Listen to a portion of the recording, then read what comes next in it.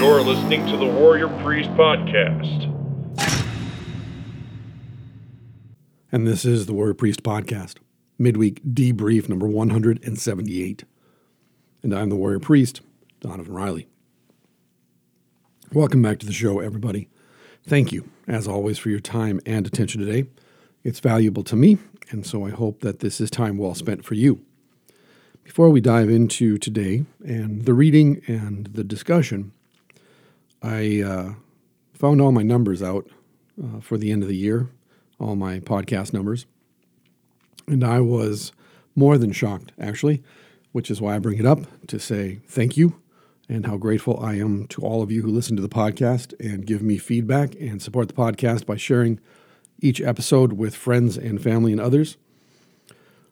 I function under the assumption that I have around 250 to 300 listeners per episode. That this is a small, modest podcast. Like I've said before, I'm just sitting in my office in the middle of nowhere, Minnesota, talking into a microphone, staring at a wall, sharing my thoughts and the things that I'm reading or thinking about with whoever's listening out there in the ether. That was my assumption. And then I got my Spotify numbers back.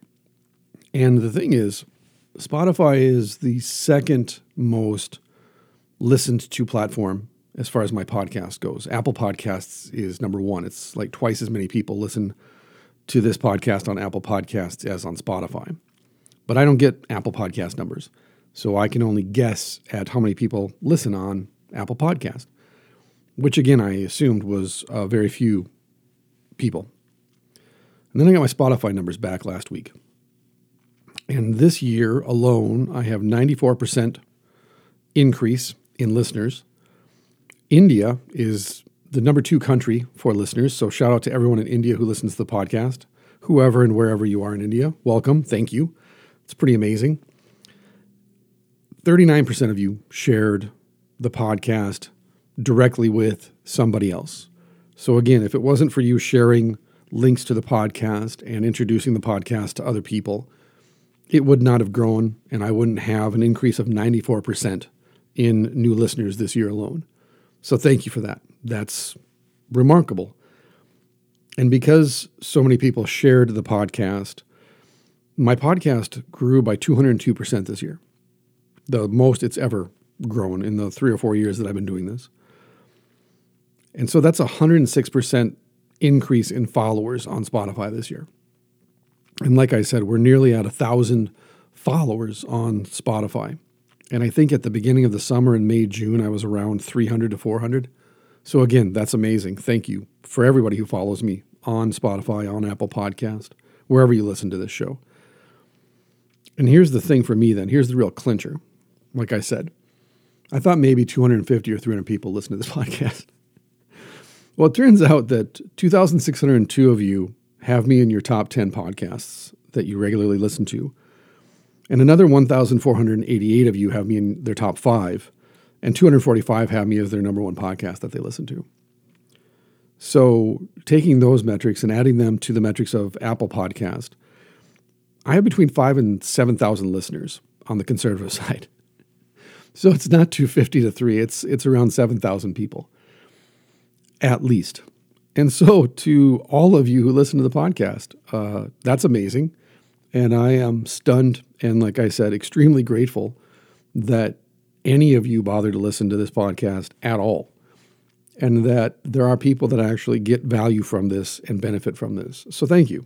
Thank you from the very most grateful parts of my heart. Thank you for listening to the podcast, sharing the podcast, following the podcast, giving me feedback. It's amazing.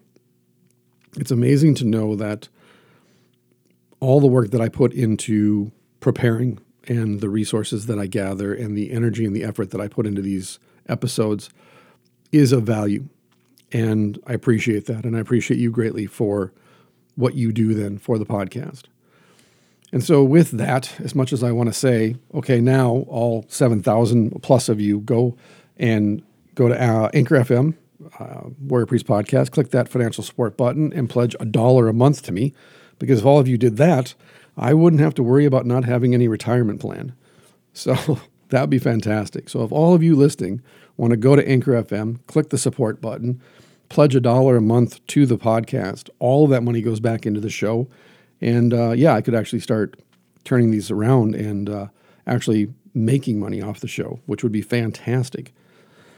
Because I'm not joking, I literally have no retirement plan because the congregation that I serve, in order to be here, in order to serve this congregation, they're a small church and they don't have a lot of resources.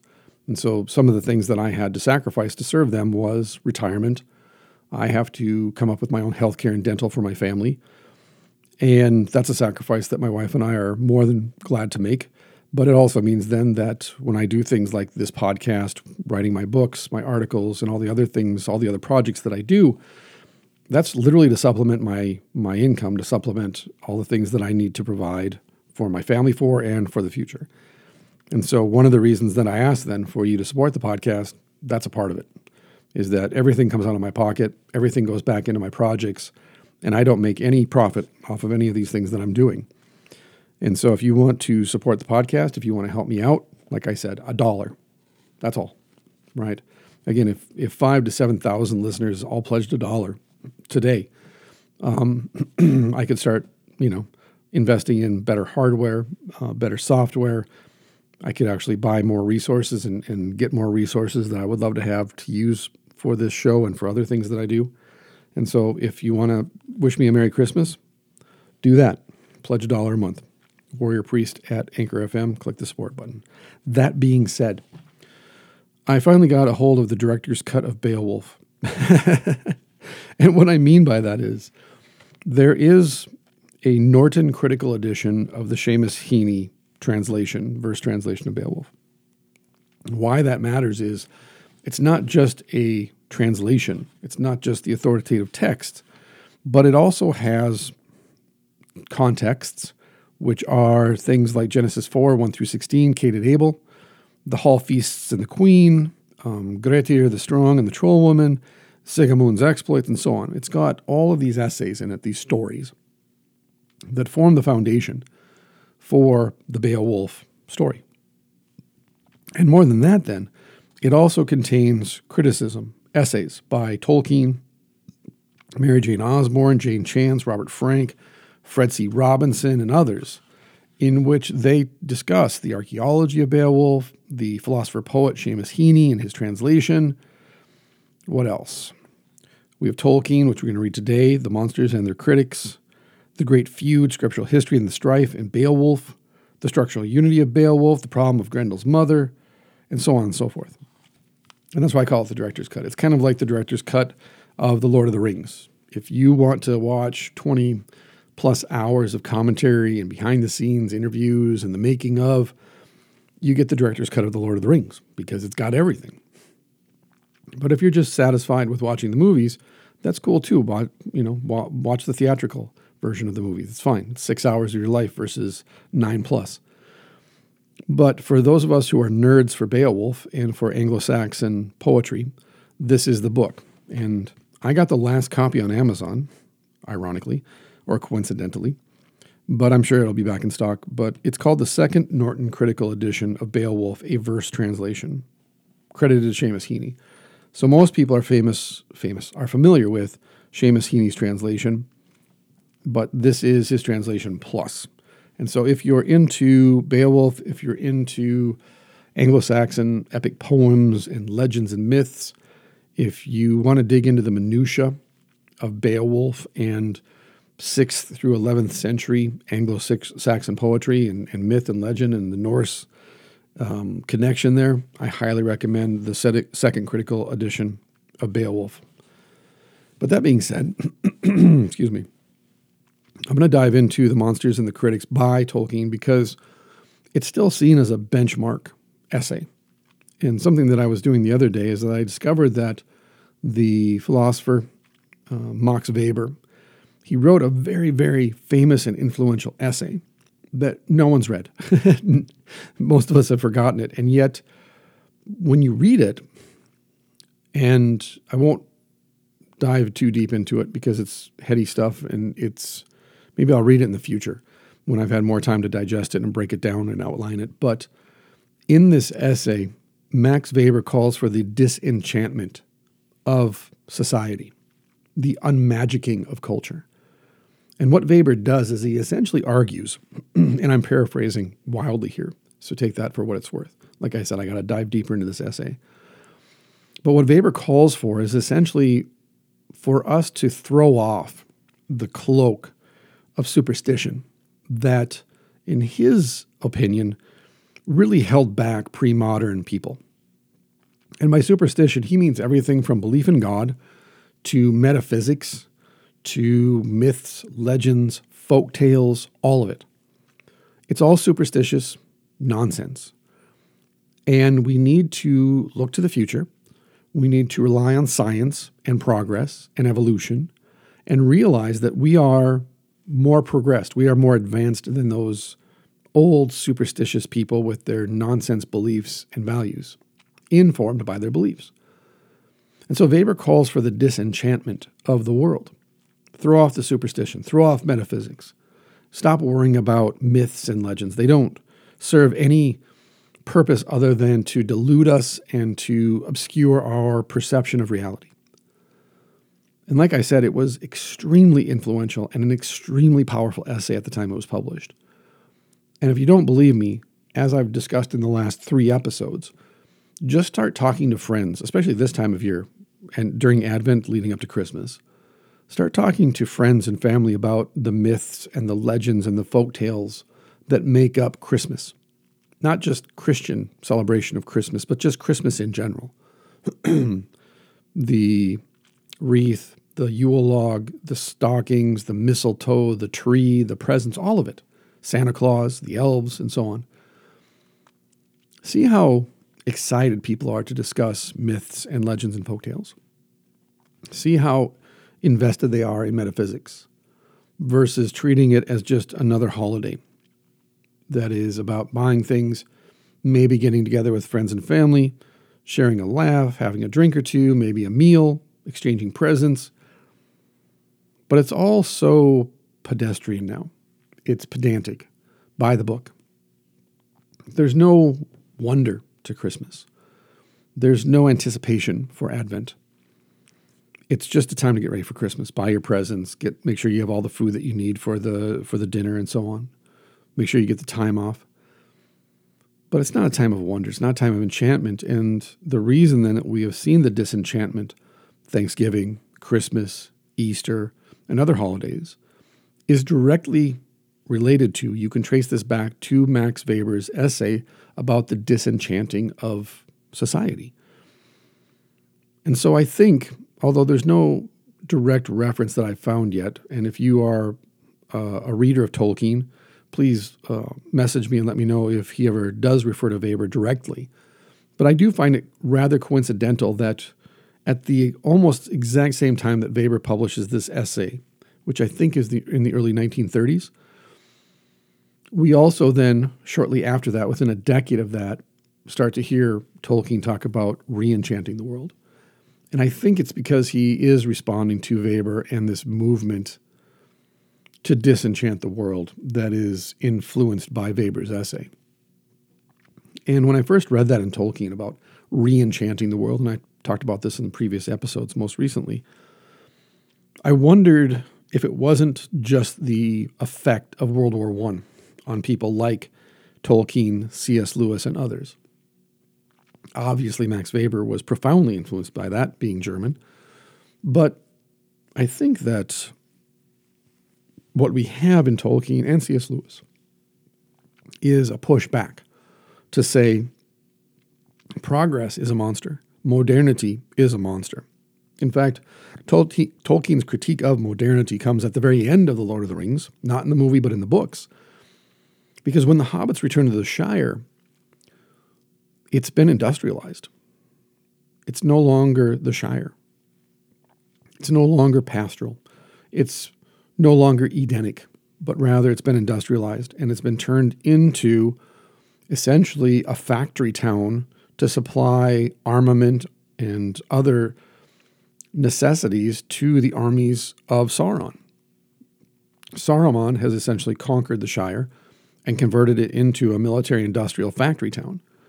And that's kind of the end of the Lord of the Rings, is the hobbits have to fight and drive out the industrialists, the forces of Saruman.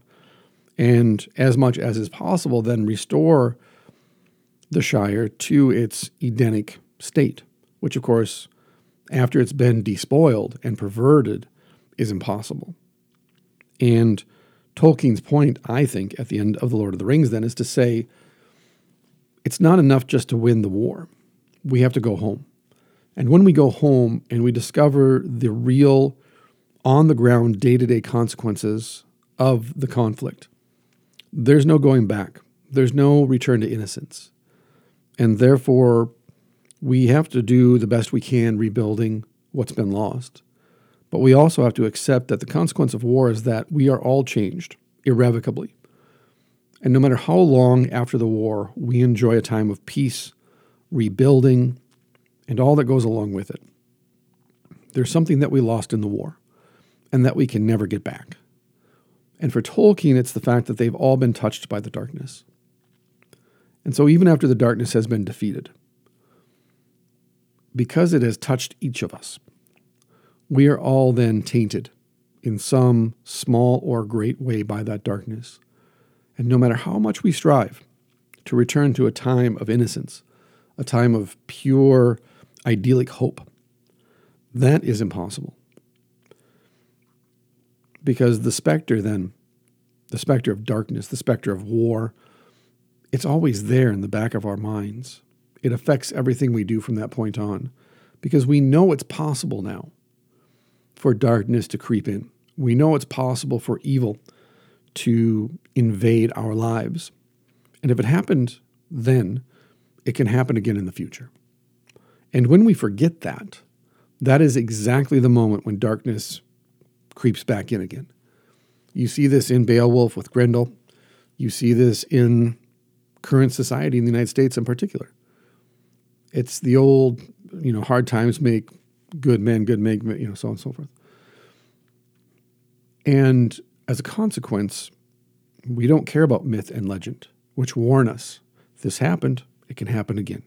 And this is how it happened to us. This is how we responded. And this is the aftermath. Because in the end, the thing that the Anglo-Saxons and the Norse writers gave to us was two things. It's at the root of all of their stories. It's at the root of all of Tolkien's work. One is courage in the face of the darkness, in the face of the dragon, the evil. And the other is will. The will, that is the wanting to keep moving forward, to keep advancing, to keep building, to keep creating, to keep striving to build a better clan, a better village, a better society for the next generation. And so courage and will are rife in Tolkien's works, as in Lewis, actually, because they picked that up from the Anglo-Saxons and the Norse peoples, and they paid it forward. And I think what you see in the United States today then, and I don't think it's a coincidence, is a lack of courage, moral courage in particular, but also spiritual courage, to believe in that which seems absurd, given all that's happening in front of our faces. But not just courage then, but also the will to strive. The will to strive for excellence, the will to strive to create and to innovate and to build up and to encourage others to make the world a better place for our children and our children's children on down the line. And when you lose those two things, courage and will, the darkness has won, according to the old writers and according to Lewis and Tolkien.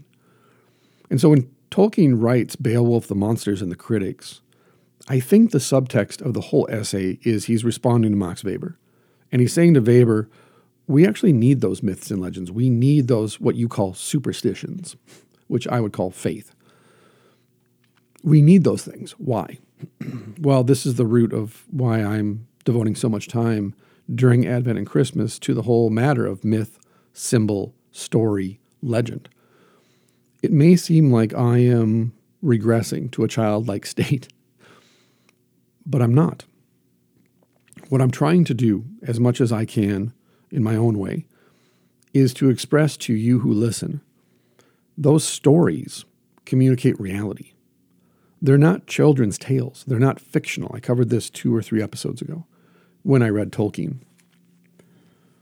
What they're doing is they're saying this is reality, but our minds are so limited, so finite, our imagination so feeble, that in order to understand these really big picture topics that are cosmic in size, we're going to reduce them into little bite-sized pieces, little caramels of truth that communicate this is a huge issue, a huge topic.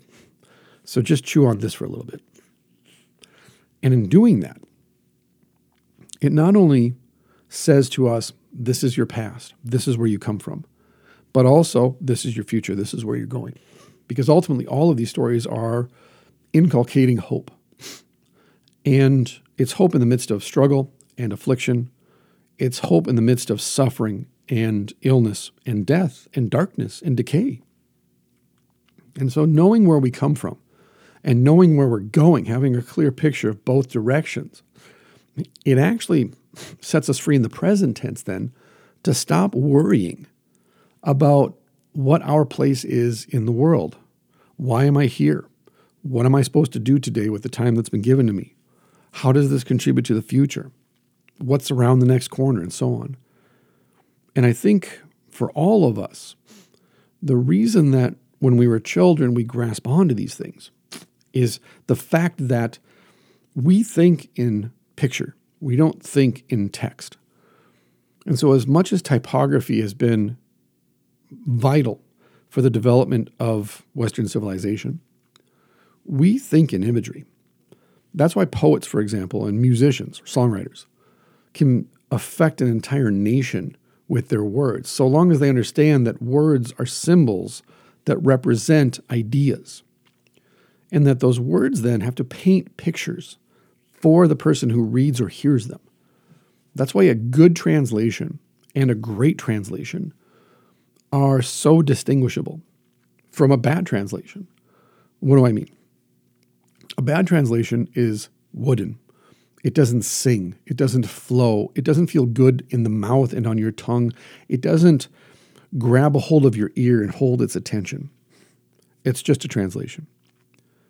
But a good translation, it gets you tingly because it starts to get you excited. It stirs up your imagination. It gets a hold of your ear and it holds it. And a great translation of a text, that'll make you want to build a house. That'll make you want to travel to the other side of the world. That will make you sacrifice your life for other people. That's the power of language when it's wielded properly.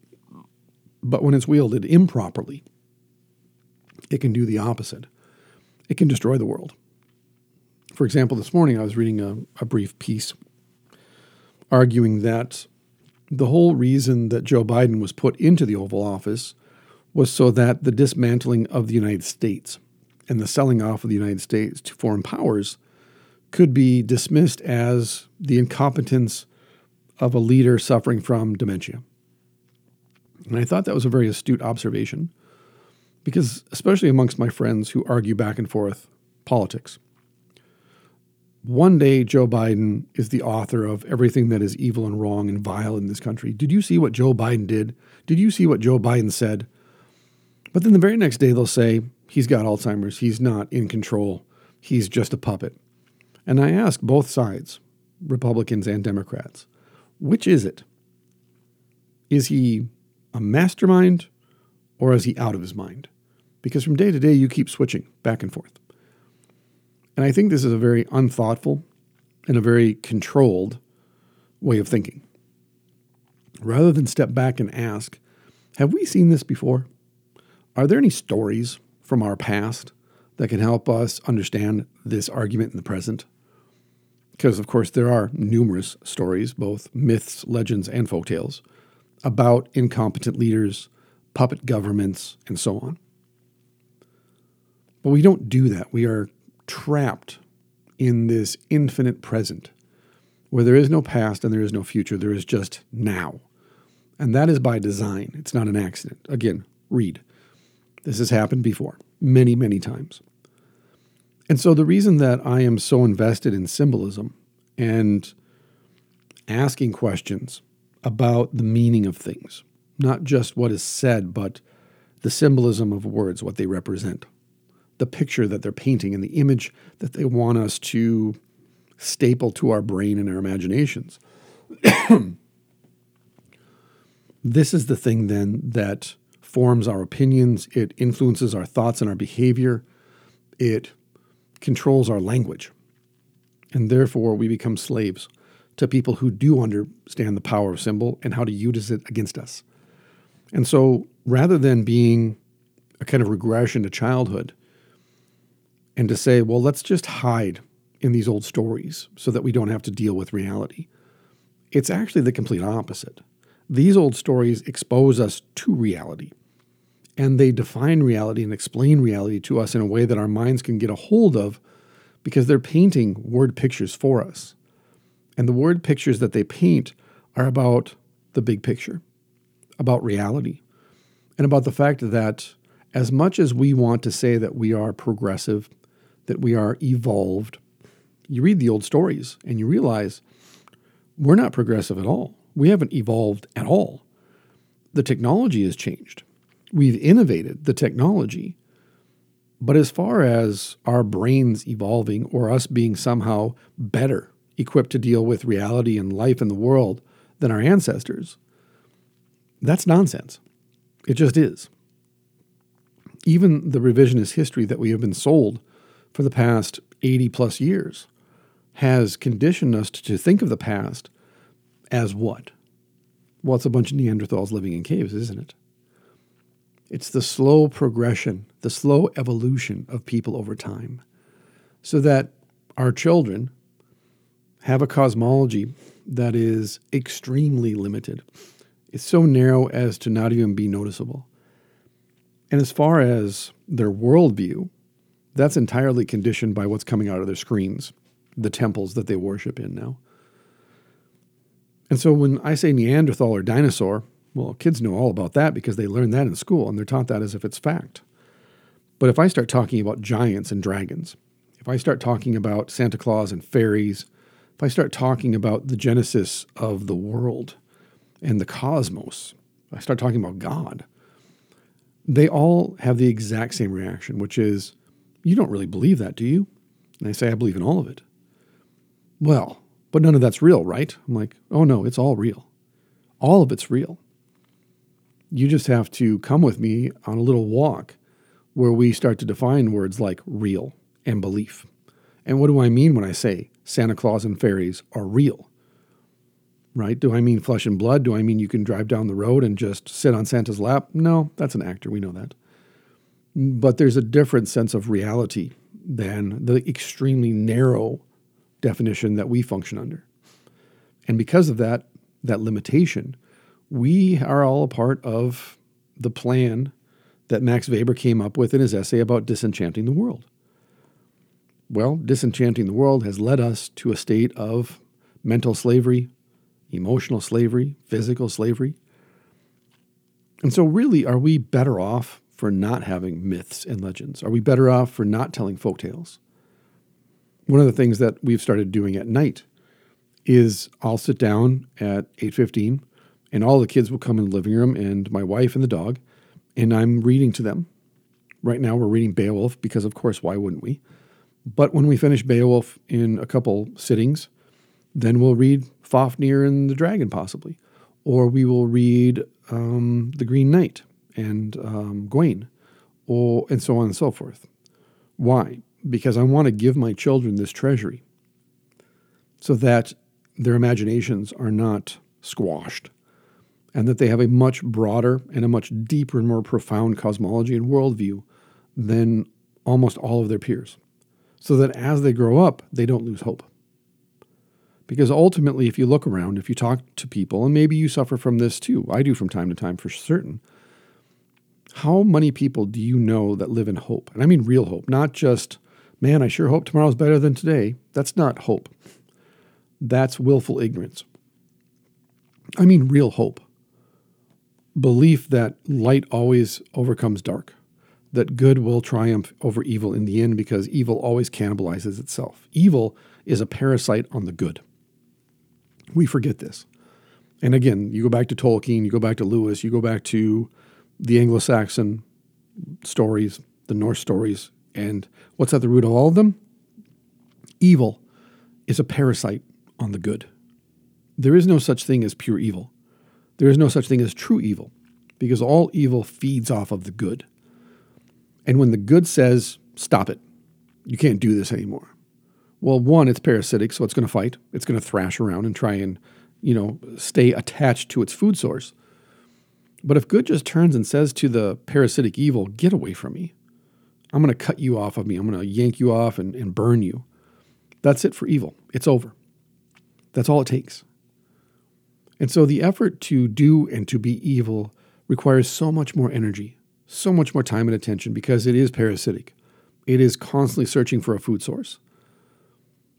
And it takes so little to be good. So very little. And yet we are convinced that evil will win because evil is louder than the good for the reasons I just listed. Evil advertises everywhere. It has paid ads. It shouts from the rooftops, buy me, buy me, buy me. I'm going to give you everything that you ever wanted for free. Just vote for me. Just accept me. Just pay for me. Whereas good doesn't advertise. Good doesn't trumpet from the rooftops its goodness. It simply says, hey, why don't you come over here and hang out with me? Why? Because it's good. It's not sexy to be good. And it is a struggle to be good because so many people are seduced by and enchanted by, ironically, the very things that they claim don't exist. Good, evil, light, dark, and so on and so forth. And so I want to read a little section then from The Monsters and the Critics after that very long preface that I just kind of rattled off for you. But I think it's important that we're all on the same page and that you don't think that I'm just reading these old stories because I am reliving my childhood or something like that, or nostalgia bait, member berries, if you're familiar with Rick and Morty. But in these, I have, in a sense, had Pandora's box opened up to me, but for the good. Because it has taken me back to my childhood. This is true. I cut my teeth on this stuff. When I was in 3rd and 4th grade, for example, my dad was a high school teacher. And the high school was connected to the elementary school by a hallway. And so after I got done with school, I would go to my father's classroom, which was on the second floor of the old original school building that had been built back in the 1800s. And I would just hang out waiting for him because he had to be at the school until 4 o'clock. He met with students, he had faculty meetings, whatever it might be. And the teachers had to hang around until all the students had exited the building. Well, his classroom was right next door to the library. And so he would just take me to the library and say to the librarian, this old lady, who I'm sure was probably in her 50s, but to me she seemed like she was ancient. He was doing his thing, and, is there something that she could recommend for me to read? And I've told this story before, but it's one of the most influential things that happened to me in my life. And she asked me what I was interested in. And I was probably reading Three Musketeers or Ivanhoe or something at the time because my grandma or one of my aunts or my mom would buy me these little books that were literally child-sized books, like, I don't know, maybe 3 by 5 inches. And they were classic stories, but they were annotated down to just like the raw parts, the rare, the raw materials for the story. And they had illustrations in them too. And I loved them because they were the size of an 8-year-old's hands. And I just thought that was so cool because adult books were so big and heavy and unwieldy in your hands when you're that age. And I loved these stories because they fired my imagination and they inspired me to go outside in the woods or in the backyard and to be Robin Hood and to climb trees, to build my own bows, to be Ivanhoe and make lances and run around on fake horses, jousting with my Great Dane, which, by the way, she beat the shit out of me once for that one. She had enough. And so she just knocked me down. She just literally hit me with her paw, grabbed the shield out of my hand, and just walked away with it. And so there's a lesson about fighting dragons for you. When you're 6 or 7 years old and you're squaring up with a Great Dane, the Great Dane will win. But this librarian took me to the back corner of the library, and she opened up these cabinets that were underneath the radiators. And to my utter shock and awe, there were hundreds and hundreds of comic books. And I was a huge comic book nerd. Huge. Even at 7 or 8, I was all in on comic books. Every time we went to Kmart, I would beg my mom to let me buy the comic books in the plastic wrap where you got 3 comic books. And the 2 on the outside were always super cool because you could see the covers. And the one in the middle, you tried to bend the plastic in such a way so that the other 2 would kind of bubble out so you could see what the middle one was. But it was always like Donald Duck or some lame one. But every time we went to Kmart, every time we went to the mall, I begged her to buy me more comic books. And all of these comic books that this librarian showed to me were classic stories. They were The Three Musketeers, Robin Hood, Ivanhoe, and so on. They were folk tales from around the world, not just Anglo-Saxon and European folk tales, but Egyptian, South American, Chinese, Japanese, Australian, Indian, African. They were comic books about story and myth from around the world. And they were comic books. And so she would give me a stack and send me home and say, bring them back when you're done, and I'll give you more. And the reason that they were under this in this cabinet is because they'd all been published in like the 50s and 60s. And she said, nobody wants to read these things anymore. And so I gobbled those things up. I could read, I would just go home and just sit at the top of the stairs, by my bedroom door and just plow through these comic books. And that's really how I learned the classics originally. And so as a consequence, as I got into my teens, I just transitioned from the comic book to the book. And so by the time I graduated from high school, I'd already read all these stories, these literary stories that we were supposed to read in college. So then when I got to college and we were assigned Three Musketeers, Robin Hood, King Arthur, and so on, I'd already read them. So I just dug deeper into the myth, dug deep into the art and all the different pieces of art, paintings, drawings, sculptures, and so on that artists had done. And it's always then given me a deep appreciation for these myths and legends. And I think that's why, even at 52, I've been able to retain my childlike sense of wonder about the world, and why I find other people that don't have that really depressing to be around, because they have no imagination. They don't want to think outside the box that they live inside of, because they see it as a frivolous waste of time, or they're simply incapable of doing it. They're not capable of seeing the world from any other perspective than the one that they currently have. And you realize when you talk with these folks, they've always thought this way, because this is the way they've been taught to think, and they've never questioned it. Whatever the TV says is true. Whatever they see in movies and TV shows, it's entertaining, but it's all fiction. Sports isn't entertainment, it's life. And politics, just the way it is. They have no imagination, no sense of wonder, no desire to go on an intellectual or physical adventure anywhere other than vacation once or twice a year. And that, again, is just to sleep and to eat and to drink and to pass out and then come back and refreshed. And at least for myself, like I said, I find that a very depressing way to live. Because the world is such a wonderful place, and I mean that in the most literal sense of the word. It is full of wonder. It is an enchanting world. It's a world full of magic. And most of it is hidden, but not all of it. Let me put it this way. Some of it is hidden, but most of it is right in front of our face. There we go. Most of it is right in front of our face, but we never notice it. We never sit and ponder trees, for example. We never ask the question, where does this tree come from? Why is this tree here? What does it do? How does it do it? Why is it doing this versus what this other tree is doing? Why is my pear tree doing something differently than my elderberry bush? Why is this oak tree doing something different than this maple tree? Why is that not a source of wonder and awe and amazement for us? And again, once you accept this scientific materialist, this kind of atheistic worldview, not even the pagans are safe.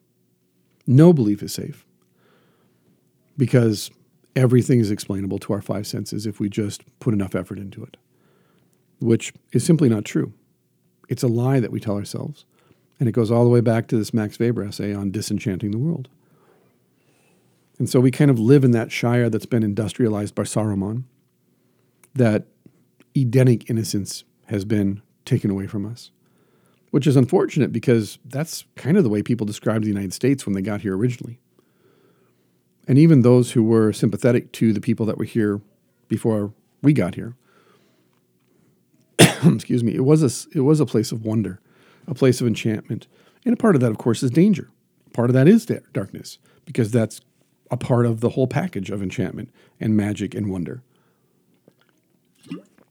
Oh, excuse me, it is so dry in the upper Midwest now because it's gotten cold. The buildings are shut up, the furnaces are on, and so everything is dry. And so I get out of allergy season and go into dry coughing season. So thank you for your patience and your forgiveness when it comes to me clearing my throat and coughing and all the other things that go with it. And so Beowulf, the Monster and the Critics. Monsters and the Critics. 41 minutes into this episode. It has been thought that the influence of Latin epic, especially of the Aeneid, is perceptible in Beowulf and a necessary explanation, if only in the exciting of emulation, of the development of the long and studied poem in early England. There is, of course, a likeness in places between these greater and lesser things. The Aeneid and Beowulf, if they are read in conjunction, but the smaller points in which imitation or reminiscence might be perceived are inconclusive, while the real likeness is deeper, and due to certain qualities in the authors independent of the question whether the Anglo-Saxon had read Virgil or not. It is this deeper likeness which makes things that are either the inevitabilities of human poetry or the accidental congruences of all tales ring alike. Someone asked me recently if I had ever read Virgil or Homer and all of that. And the answer is yes, of course I have. I read it when I was a child. I've read it on the show before. Go back to earlier episodes where I cover Thermopylae and what else? Xenophon, Cyrus the Persian, and so on. I have read all that. But the reason that I dive into this stuff so heavily now is because this is my heritage. I'm Irish. My wife is Norwegian Finnish. This is our story. These are our forefathers, our spiritual forebears. And I think it is important for each of us, no matter where we come from, that we not be afraid to go back and not be ashamed to go back and learn where we come from. If you're Brazilian, go back and learn the stories of your spiritual fathers and your forebears and learn from them and let that inform your present. Whether you've never even been to Brazil, that's okay. I've never been back to Ireland, not yet. It's on my bucket list. My wife has not been back to Norway or Finland. It's on her bucket list. But that doesn't negate who you are or where you come from and the fact that the roots of this tree, and you're a branch in that tree. And so why not trace your roots? Why not be proud of the people that you come from? If you're Japanese, the same. If you're Thai or Congolese, don't be ashamed of where you come from. Go back, learn where you came from, learn about the people and what they did to get you here today. Because again, I think knowing where we come from, that informs where we're going. And it's communicated to us plainly but profoundly through stories. And so learn the folk tales of the people that you come from. Learn their myths and legends. This is, I think, if we're all honest, our biggest problem with Disney and with movies in general is rather than take, let's say, a Hans Christian Andersen story, which is solidly European, extremely white, right? Because it's Scandinavian. Rather than take that and race swap it and change the story to suit quote unquote modern audiences, there are stories of the ugly duckling in almost every culture on earth. If they were truly diverse, if they actually gave a shit about representation, like honestly gave a shit, they would simply go and tell those stories. And we would watch them. I would watch them. I love Mulan. That's a classic tale, and it's not European. It's a great story. There's nothing wrong with it. The story of Mulan is very similar to the story of Éowyn in The Lord of the Rings. Interesting that across cultures, we have this congruence, as Tolkien calls it, of tales. So you don't need to turn Mulan into a Anglo-Saxon woman. We've already got that story. You don't have to turn her into a black African woman, which is another problem I have with Hollywood, is that they think all Africans are black people, which is just stunningly racist, by the way. Which is, again, it's always ironic to me that Hollywood is so, quote unquote, anti-racist, and yet so much of what they produce is extremely racist because they just categorize an entire continent of people as being one thing. They do the same thing with Asians. All Asians are Chinese. It's ridiculous. But the reason is because they're ignorant, they're mediocre thinkers at best, and they don't want to run the risk of audiences not showing up and buying a ticket to a movie about a princess in India or Thailand or Ghana or Peru because we're not interested in that. No, you tell a good story, especially a folk tale or a myth or a legend. It sells itself. There are lots of thunder gods. It doesn't have to be Thor. And if you have good writing, good direction, good cinematography, good effects, good acting, we'll go see that movie 100% of the time. Lately, all my wife and I watch are Korean movies and TV shows. And there's not a single person that looks like me in any of those shows. And yet, that lack of diversity, that lack of representation, doesn't bother us in the least. Because why? Great direction, great acting, great storytelling, great effects. It's just good entertainment. It's a good story. And that's why we watch old shows too, because that's part and parcel of those old shows. And so this idea that everything has to be race swapped, gender swapped, updated for modern audiences, that, in my opinion, and according to the definitions of racism, sexism, and so on that I know, they check all the boxes. They're not anti-racist, they're racists. They're not anti-gender, they're extremely sexist. Anti-sexist, there we go, not gender, anti-sexist. Because they don't know any other way to tell a story other than to just go into this treasure trove of Anglo-European storytelling and just pillage it for their own purposes. And as a consequence, no one buys the ticket. And good. That's how we vote. We vote with our wallet. We live in a capitalist consumerist society. And the only way that corporations listen to us is if we just keep our money in our pocket and move on with life. I love it. It's fantastic. They can make all the dumbass woke Doctor Who specials they want, but we're not going to watch it because you're messing with the formula. And we all know it. And we all know symbolically what the Doctor represents and the TARDIS and his travels across time and space. There's symbolic meaning behind all of it. And they think they can just take that symbolic meaning that literally tells us the story of reality. They think they can just change it because they want to, because it helps them identify themselves in the characters they're writing. Which again, they're not doing it for us, they're doing it for themselves because they're narcissists. And then they're shocked when people don't tune in. And then they blame it on toxic masculinity, toxic YouTubers, and so on and so forth. No, it's just your stories suck. And you're trying to openly reject reality. And whether people are well-versed in symbology or not, we recognize bullshit when we see it. And that's fine. If that's your thing and you like what they're doing with the Doctor Who specials, power to you. Right? I don't like it. I'm calling it out that I don't like it, but that's just my opinion. And that's what I mean. There are things that I listen to and that I watch that other people go, really? That? It's what I'm into. I love ABBA. There. I love ABBA. I love it. I think ABBA is the quintessential pop music band. If you put on Dancing Queen, I'll lose my mind. SOS, I know every word. Most people look at me and go, what the hell, dude? Really? I'm like, I love it. I don't know why. I just love it. I love Neil Diamond. I love him, right? That scene from What About Bob? There are some people that like Neil Diamond, and then, my wife loved him. I love Neil Diamond. You put on Cinnamon Girl, every word, baby. Every word. I'll crank that. My kids don't get it. I don't understand it. I just love it. And if you don't, that's cool, right? It's just, that's my tastes. But there's a difference between this is what I like because it's subjectively pleasing to me, and I'm going to openly try to reject reality. Those are two different things. There's the symbolism of things that communicate the greater reality, and then there is, I just like this because it satisfies something in my brain that just sets off all my dopamine receptors. And so, yes, I have read the Greeks, and I've read the Romans, and I've read other mythology from other parts of the world, and maybe down the road, we can dig into that even more. I love African folktales, especially Central African folktales. They're wild, man. I love them. They're so cool.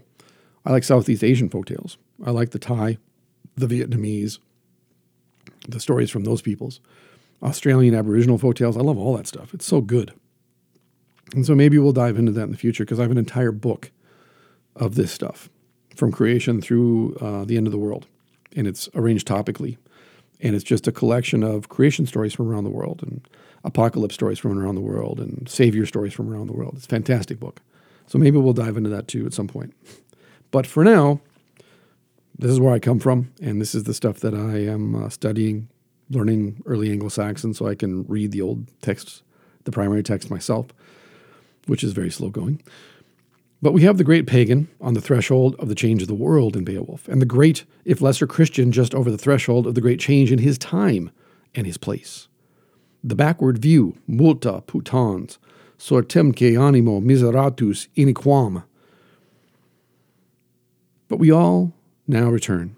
We will return now, once more, to the monsters, and consider especially the difference of their status in the northern and southern mythologies.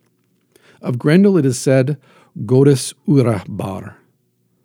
But the Cyclops is God-begotten, and his maiming is an offense against his begetter, the god Poseidon. Oh, by the way, I'm sorry, he carried God's wrath. Godus ura bar. He carried God's wrath. This radical difference then between Grendel and the Cyclops in mythological status is only brought out more sharply by the very closeness of the similarity in conception, in all save mere size, that is seen. If we compare Beowulf with the description of the Cyclops devouring men in the Odyssey, or still more in the Aeneid, in Virgil, whatever may be true of the fairy tale world of the Odyssey, the Cyclops walks veritably in the historic world. He is seen by Aeneas in Sicily, monstrum horrendum informe ingens, as much a perilous fact as Grendel was in Denmark. Misshipen onveris westmum. Nefne ha weiss, marathon anigman other, as real as Acestes or Hrothgar. And so at this point in particular, we may regret that we do not know more about pre-Christian English mythology. And yet it is, as I have said, legitimate to suppose that in the matter of the position of the monsters, in regard to men and gods, the view was fundamentally the same as in later Icelandic. So really what he's saying, right, is that in the Anglo-Saxon, in the Norse, in the Icelandic, there's a connection of the monsters to the God of the Christian faith, the God of the Old Testament, so the Jewish faith as well, in that sense. But that Grendel can trace his origins back to Cain, that all of the monsters are children of Cain, versus the Cyclops, who was created by Poseidon, who walks in history, who is encountered in a specific place in Sicily by Aeneas, and that then there is a distinction, that the one is created by the gods, and the other is descended from a creature, a creation of God, in this instance Cain. And in Anglo-Saxon, in their world, especially again following the Christian invasion, infiltration of that society, all of this is traced back then to Cain. That these creatures are all the spawn of the one who killed his own brother, the one who killed his own kin. Because in Anglo-Saxon pagan society, in Norse pagan society, and Icelandic pagan society, to kill one's kin is the ultimate sin that one can commit against another person. And so for Cain to kill his brother, this is a story that resonates across cultures, across faiths. And therefore it is a great starting point, a great apologetic starting point when the Christians encounter the Norse, the Anglo-Saxons, and the Icelandic peoples, to be able to say, yeah, we have the same story. And you're right, killing your own kin is the greatest sin on earth. But what's the consequence? Well, the consequence is that those who are descended from Cain, who not only kill their own kin, but eat their own flesh and drink their blood, as it is suggested Grendel did, and all other monsters. And think of all the stories of monsters that you can recall just off the top of your head, where the monster either eats human flesh and or drinks human blood. Because that's what makes a monster a monster. That's not new. That's not an invention of Romero's zombie movies. It's not an invention of Bram Stoker and Dracula. This is prehistoric stuff. This is primordial stuff. This is Cain and Abel stuff. And so the distinction is to say for Tolkien, yes, learn your Greek and your Roman myths. They're important.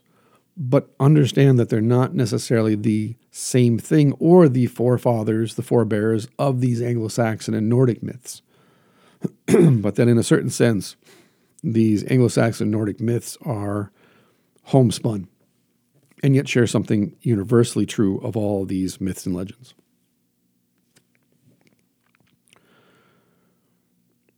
And so again, at this point, we don't know more about pre-Christian English mythology.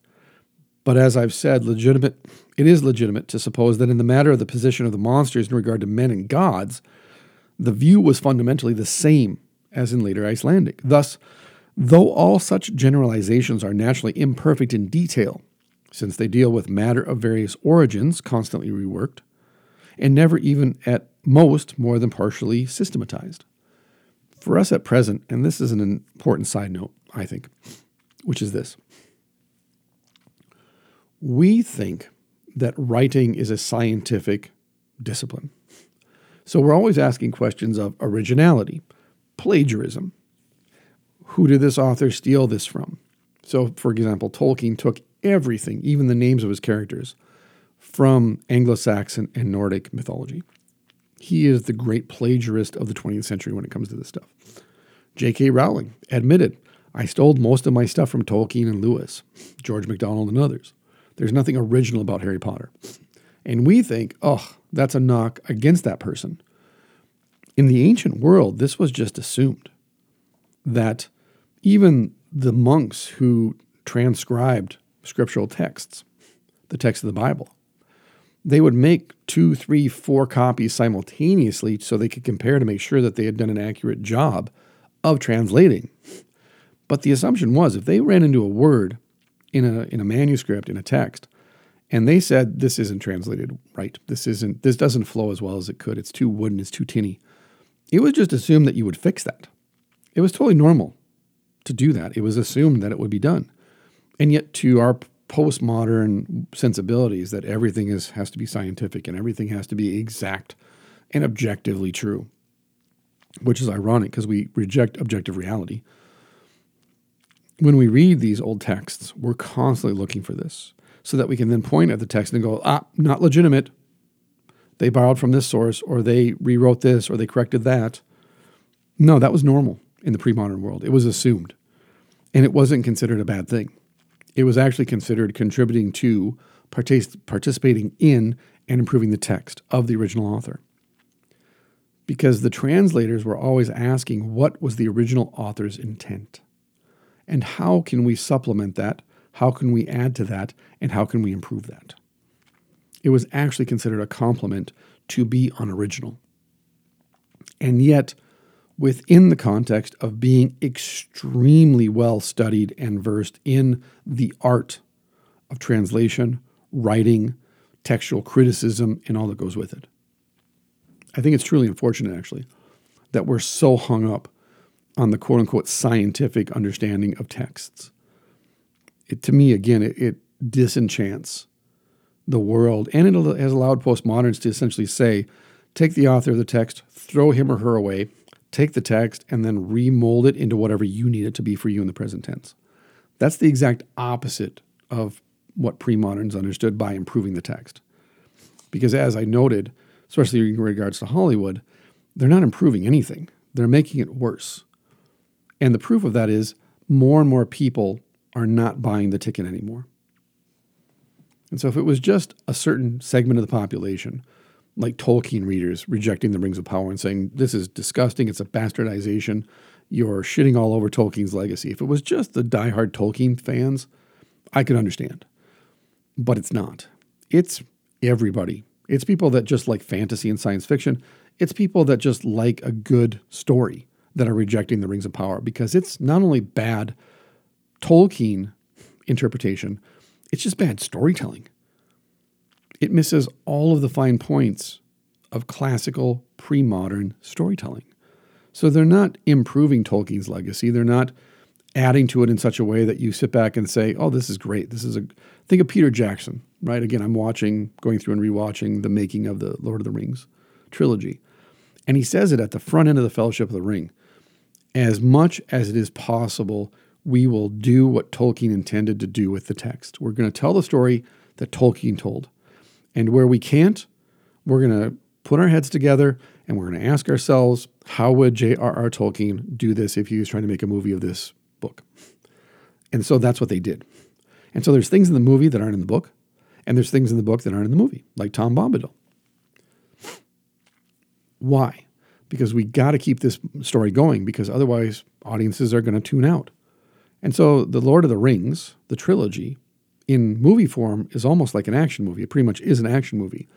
The books are not an action movie. They're an adventure story. They're a mythic story of adventure. It's a quest. And it's long and it's meandering and it goes off in different avenues.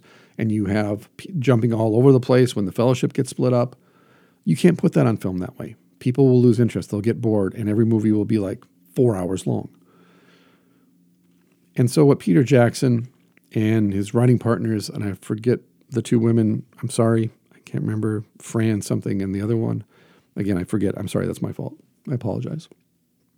But they would just sit down literally every single day, sometimes while the scenes are being filmed, and they're rewriting the script to make it more like Tolkien's vision, or saying, like, how do we take the raw material that Tolkien provides for us in all of his books and make this story something more for audiences without taking something away from Tolkien, bastardizing Tolkien. The Rings of Power doesn't do any of that. And as much as they say in interviews they're honoring the legacy of Tolkien, they're obviously not, because it comes out on the screen. I tried watching the first episode. It's disgusting. Galadriel is, I don't even know who that person is, but she's not Galadriel. not from the books anyways. And so people tuned out because it's not good Tolkien. It's not good myth. It's not good storytelling. That's that. And they blame, again, the fans. They blame men. They blame everything except themselves, because they refuse to take responsibility for the fact that they know exactly what they're doing with these stories. They're cannibalizing them for their own purposes. And I use the word cannibalizing on purpose because, like Grendel, they're devouring their kin. And it makes them monstrous. And I think that's the problem, is that the people that write these movies and TV shows and the people that produce and direct them, they're the villains, and they relate to the villains. And then they try to make the heroes into villains and the villains into misunderstood, sympathetic villains, heroes, basically, anti-heroes as they call them. Because that's what the producers and the directors and the screenwriters identify with, the villains. And so they're kind of stuck. Because again, when you go into the definitions and the way that these tropes are played out in story and myth, there's no escaping what evil is and how evil becomes evil. And there's no escaping what good is and how good becomes good. And the more that you push against that, and the more you try to swap those two definitions and change that to mean the opposite, the more strongly you're going to get pushback from people. Because even though on the surface, again, we may not understand symbology and how to interpret the symbolism of things, I believe it's actually woven into our soul, the knowledge of good and evil. And this is good, and this is what good demands from us. And this is good thinking, good speech, and good behavior. And we know inherently, we know in our souls this is bad. And this is what constitutes villainy and evil and wickedness. We all know that by nature. We do. That's why, again, it takes so much energy to be bad, because we're acting contrary to our nature. We're acting contrary to the way that God made us. Being good is easy. It's just that the pushback from ourselves, our own selfishness, and others who choose the path of wickedness, they choose the path of villainy, they choose the monstrous path, and therefore become monsters themselves. Because I don't know if you've ever noticed this, but I can talk to a person, and it doesn't take much time before I recognize I'm talking to a monster. They might wear a human face, but they're monsters. And it is because what they're saying and what they're thinking, what they're doing in a pre-modern context, according to the myths and the legends and the folktales that I read and study, it defines them as the villain, as a monster, because they're cannibalizing and they're feeding off of other people. They're parasites. And that's a very dangerous person to be in a relationship with. If you want to understand how this works, go talk to a recovering drug addict. And so, thus, though all such generalizations are naturally imperfect in detail, since they deal with the matter of various origins, constantly reworked, and never even at more than partially systematized versions, we may with some truth contrast the inhumanness of the Greek gods, however anthropomorphic they are, with the humanness of the northern, however titanic. In the southern myths, there's also rumor of wars with giants and great powers, not Olympian. The Titania pubis fulmine deiecti, rolling like Satan and his satellites in the nethermost abyss. But this war is differently conceived. It lies in a chaotic past. The ruling gods are not besieged, not in ever-present peril or under future doom. Their offspring on earth may be heroes or fair women. It may also be the other creatures hostile to men. The gods are not the allies of men in their war against these or other monsters. The interest of the gods is in this or that man as part of their individual schemes, not as part of a great strategy that includes all good men as the infantry of battle. In Norse, at any rate, the gods are within time, capital T time, doomed with their allies to death.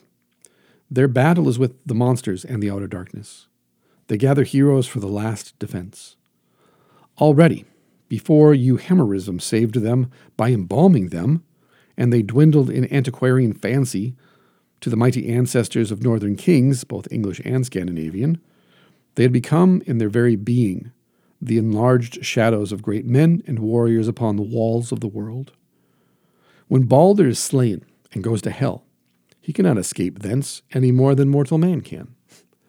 And I think this at root is such a great explanation by Tolkien of why I'm attracted to Anglo-Saxon, Nordic, and Icelandic myths and legends versus the Southern, as he calls them, the Greco-Roman myths and stories and legends. It is this, that the gods are not invested in us. They're not with us. They don't stand with us.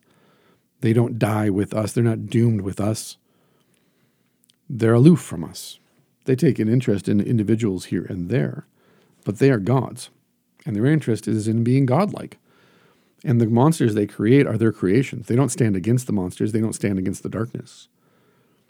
Whereas in the Norse, as he says, that's exactly what happens. That is the radical distinction between these two sets of mythos.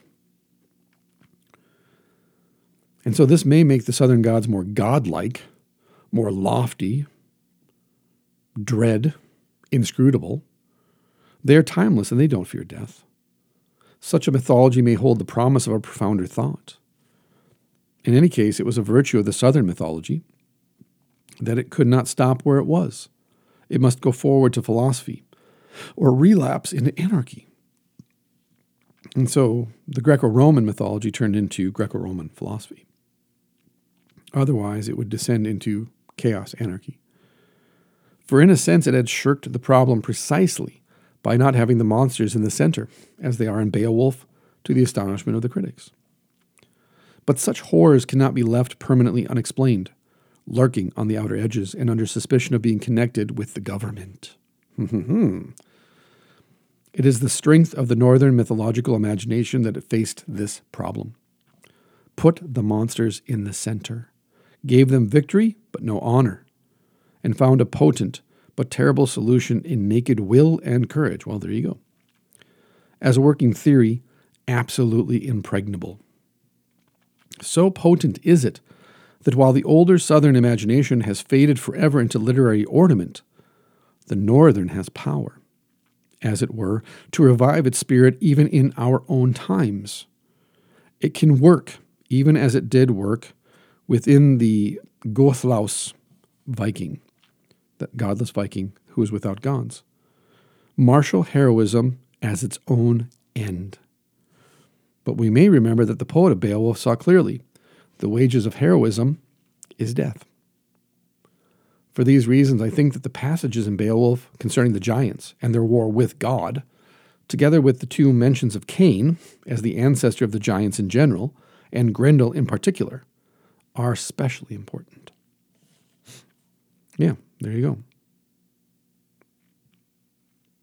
Who's at the center? It's not the gods. It's the monsters. This is the problem with postmodernity that says there is no such thing as good and evil, right? Good people are selfish and narcissistic and self-centered just as much as the villains are. And the villains, they're not really evil. They're just misunderstood. They had a bad childhood. They got done dirty at some point and it turned them down a path of destruction, but they can be redeemed. They can be brought back and reformed. There is no such thing as pure good or pure evil. Well, yes, there is. There is when you put the monsters at the center. When your history, going back to the beginning to the kin killer, Cain, going back to the beginning of God, hovering over the darkness, separating out the darkness, taking the darkness and creating something within that space and scattering the darkness.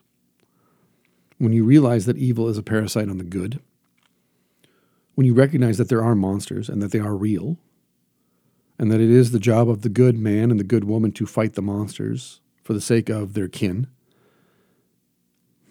when you accept that heroism leads to death, all of a sudden, these myths and legends become almost too human, too pointed, too on the nose, which again is why I'm so drawn to them. Because in these stories, there's pathos. There is this quest and the sacrifices that are required of one that goes on such a quest. You're going to fight the dragon, you're going to die. Maybe not now, but you will at some point. Because he who fights dragons eventually will be defeated. They're dragons, dude. And you're a human being. This is not an equal fight. So why fight then? Well, because it's not what's in front of me that I'm fighting for. It's what's behind me that I'm fighting for. I'm fighting for my family. I'm fighting for my village. I'm fighting for my people. If you understand that, you understand Aragorn's character in The Lord of the Rings, because that is the subtext of everything that he does in all of his relationships. It's not what he's fighting against that defines Aragorn. It's what he's fighting for that's behind him. The woman he loves, the fellowship, his friends, the people of Middle-earth.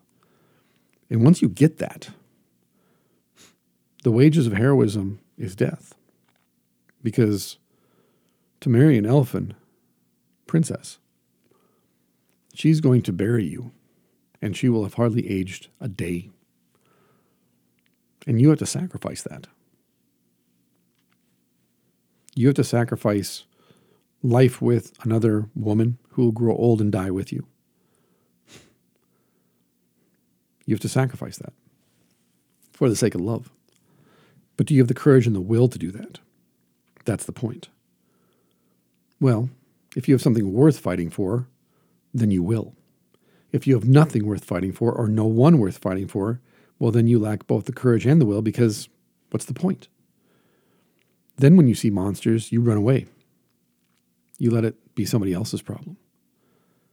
Or you look around and realize, like in the case of Nathaniel Hawthorne's short story, Young Goodman Brown, you might be the only good man left. Everyone might be in league with the devil. everyone might be a monster. And you, in your idealism, in your naivety, maybe even in your vanity, you didn't see it happening until it was too late. And so at least for Tolkien, drawing on these old myths, why am I here? To fight the darkness, to fight the monsters, to protect the village. That's it. That's why you're here. To fight evil with God. Why? Because in the end, when good finally triumphs over evil, and all those who have been gathered inside the walls of the fortress and the gates have been closed, then it's done. Then the war is over. Then we can sit at our mead benches and we can toast and we can sing and we can trade stories and we can play our games. We can wrestle, throw axes, whatever it might be. But we can't do it until every Grendel in every marsh, in every fen, every Grendel's mother in every subterranean cave, excuse me, every dragon that lies upon their hoard of gold is defeated and killed, until every last scrap of darkness has been extinguished by the light.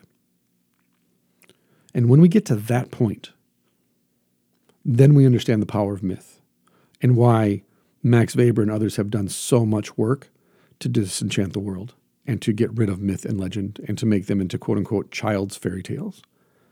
Because the truth is they're not child's fairy tales. They're dynamite. They're that potent.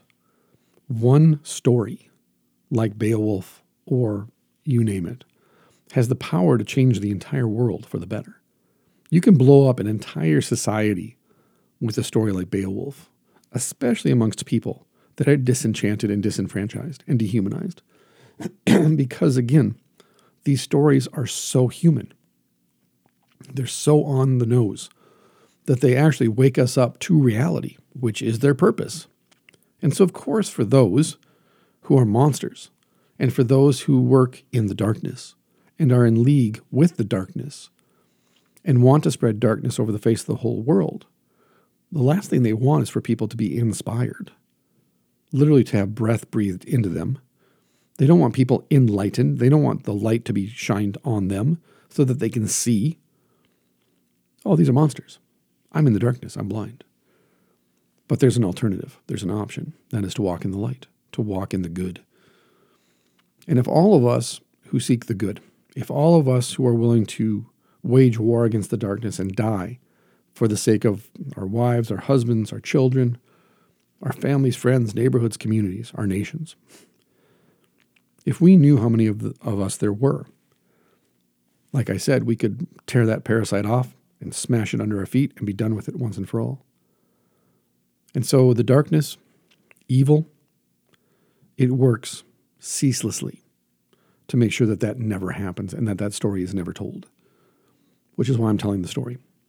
That's why I'm doing this, to hopefully inspire you and enlighten you to go and find your myths, your legends, your folktales, whether they be these that I'm reading or others like I talked about previously.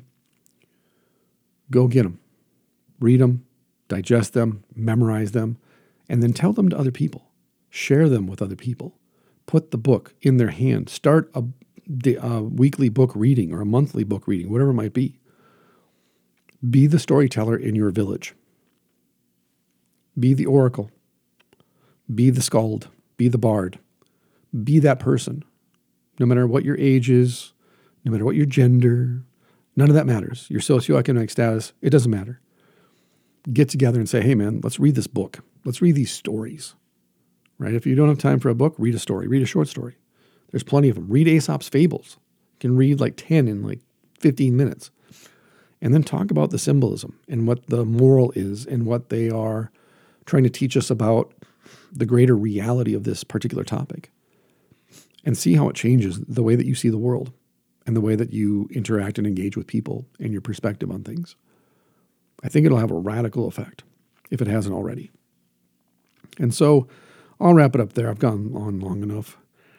And yeah, I don't know where I'm going from here.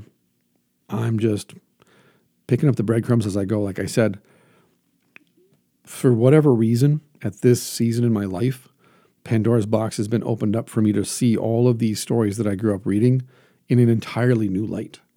And it's like I'm reading them all for the first time again, even the Bible. And a lot of my friends are suffering as a consequence. I apologize because my mind is on fire 24/7. It's all I think about are these stories and the symbolism of everything. I can't watch a TV show anymore. I can't read anything, whether it's a news article or a story or anything. I can't not ask, what's the symbology of this? What does this represent? What greater truth is it trying to teach me? Because for me, it's like drinking from the fire hose right now. And it's a very exciting time in my life anyways to be a part of this and to recognize that the nihilism and the fatalism of the past century and what it's brought us in the present is not adequate for most people. And people are struggling. I see it every day. They have no stories. They have no sense of being, in place and time. They don't know where they come from. They don't know where they're going. They have no hope. And yet, by telling stories, by telling your story, the things that you've been through in your life, the adventures you've been on, the struggles that you've survived, the afflictions that you've endured, whatever it might be, the successes that you've enjoyed, those are stories. They're little parables, they're little folk tales. Share those with other people. I was talking with a friend of mine the other day at coffee. In AA, we say, we're sharing our experience, strength, and hope with each other that we might, be successful in our recovery and our sobriety. Well, all we're saying is when I share my experience, strength, and hope with you is I'm going to tell you stories. Most of the stories are about addiction and what it did to me and the consequences of addiction, but it's also about recovery and sobriety and what I've learned being sober and what I've received in sobriety and how can I give that to other people. Well, I can give you the story of my life, to quote Social Distortion, Mike Ness. And the story of my life is one of tragedy and affliction. It's one of suffering and struggle, but it's also one of gratitude and recovery and learning how to love people and how to be thankful rather than being embarrassed and ashamed to say thank you. About how to be vulnerable but yet be strong simultaneously. How to be dangerous but meek. How to be sober and yet still have to be on my guard for the infiltration of addiction into my life. That's my story. It's one of them. It's not all of them. And it's framed against the backdrop of all of these past stories that take up the same topics. And I may not have had to face a dragon this week, laying on his treasure hoard, but I have had to face the dragon of addiction this week and the treasure hoard that it lays on. And I haven't come to steal a cup. I've come to take the whole thing, all of it for myself. Well, in order to do that, I have to defeat the dragon of addiction. And in doing so, I'm going to die. I'm going to sacrifice my life to be clean and sober.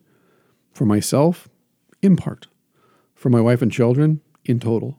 And for my grandchildren and my great-grandchildren on down in perpetuity, God willing. Because I want them to know their father, their grandfather, their great-grandfather as a loving, kind, dangerous, savage, sober addict, alcoholic. And I can't do any of those things if I don't put in the work, if I don't devote my time and attention to these things, because they don't come organically. They're not just going to fall into my lap. And we all know this from experience the older we get. And so if I can share my story with you, along with all of these other stories, and my experience, strength, and hope, and the experience, strength, and hope of the author of Beowulf, or of Tolkien, or of others, encourages you to live sober, to be grateful, to rediscover your faith in God, then awesome. That's fantastic. And I'm glad that I could be a part of it. If it just stimulates your imagination to go off and reread stories that you've ignored since you were a child, awesome. I'm grateful to be a part of it. I'm just grateful to be a part of your life and have you listen and hopefully learn something from this and get something positive and productive and constructive for your life from this. And if you can do all of that in the midst of my coughing and my sniffing and my tripping over my own words, then that's fantastic. Because the reason I don't edit those things out is because I'm a human being and I'm not perfect. And I don't want to edit myself for you. I just want to get in front of the microphone and be honest and be as transparent as I can be. And that's how I do it. And so you get me, warts and all, sniffling, coughing, stumbling, all of it. It's all a part of being a human being, just like you.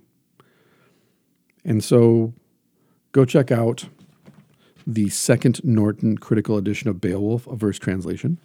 It's got all these essays in it, all these, like I said, pretexts that are myths and legends. And I love it. If you're into that, I highly recommend getting this because I've got now 4 versions of Beowulf with a 5th one on the way because why not? And yeah, I think it's great. I think it's great that we can, in our own way, in our own little part, re-enchant the world and kind of flick our noses up at Max Weber and all those who want to steal the magic from us. And so if I don't hear from you again before Christmas, Merry Christmas. It's December 6th when I record this, so hopefully I will. But if I don't, Merry Christmas to you and a Happy New Year. And thank you again for all the thousands and thousands of you who listen to my podcast. I can't wrap my brain around that. It's humbling. Let me put it to you that way. I'm definitely not, what's the word? Driven to arrogance by it. That's for sure. I am shocked and stunned and so very grateful that you listen. So thank you. Thank you again. Thank you to everyone for all you do for the podcast and all that you do to support me. And with that being said, I'll talk to you again real soon, Space Monkeys. Peace.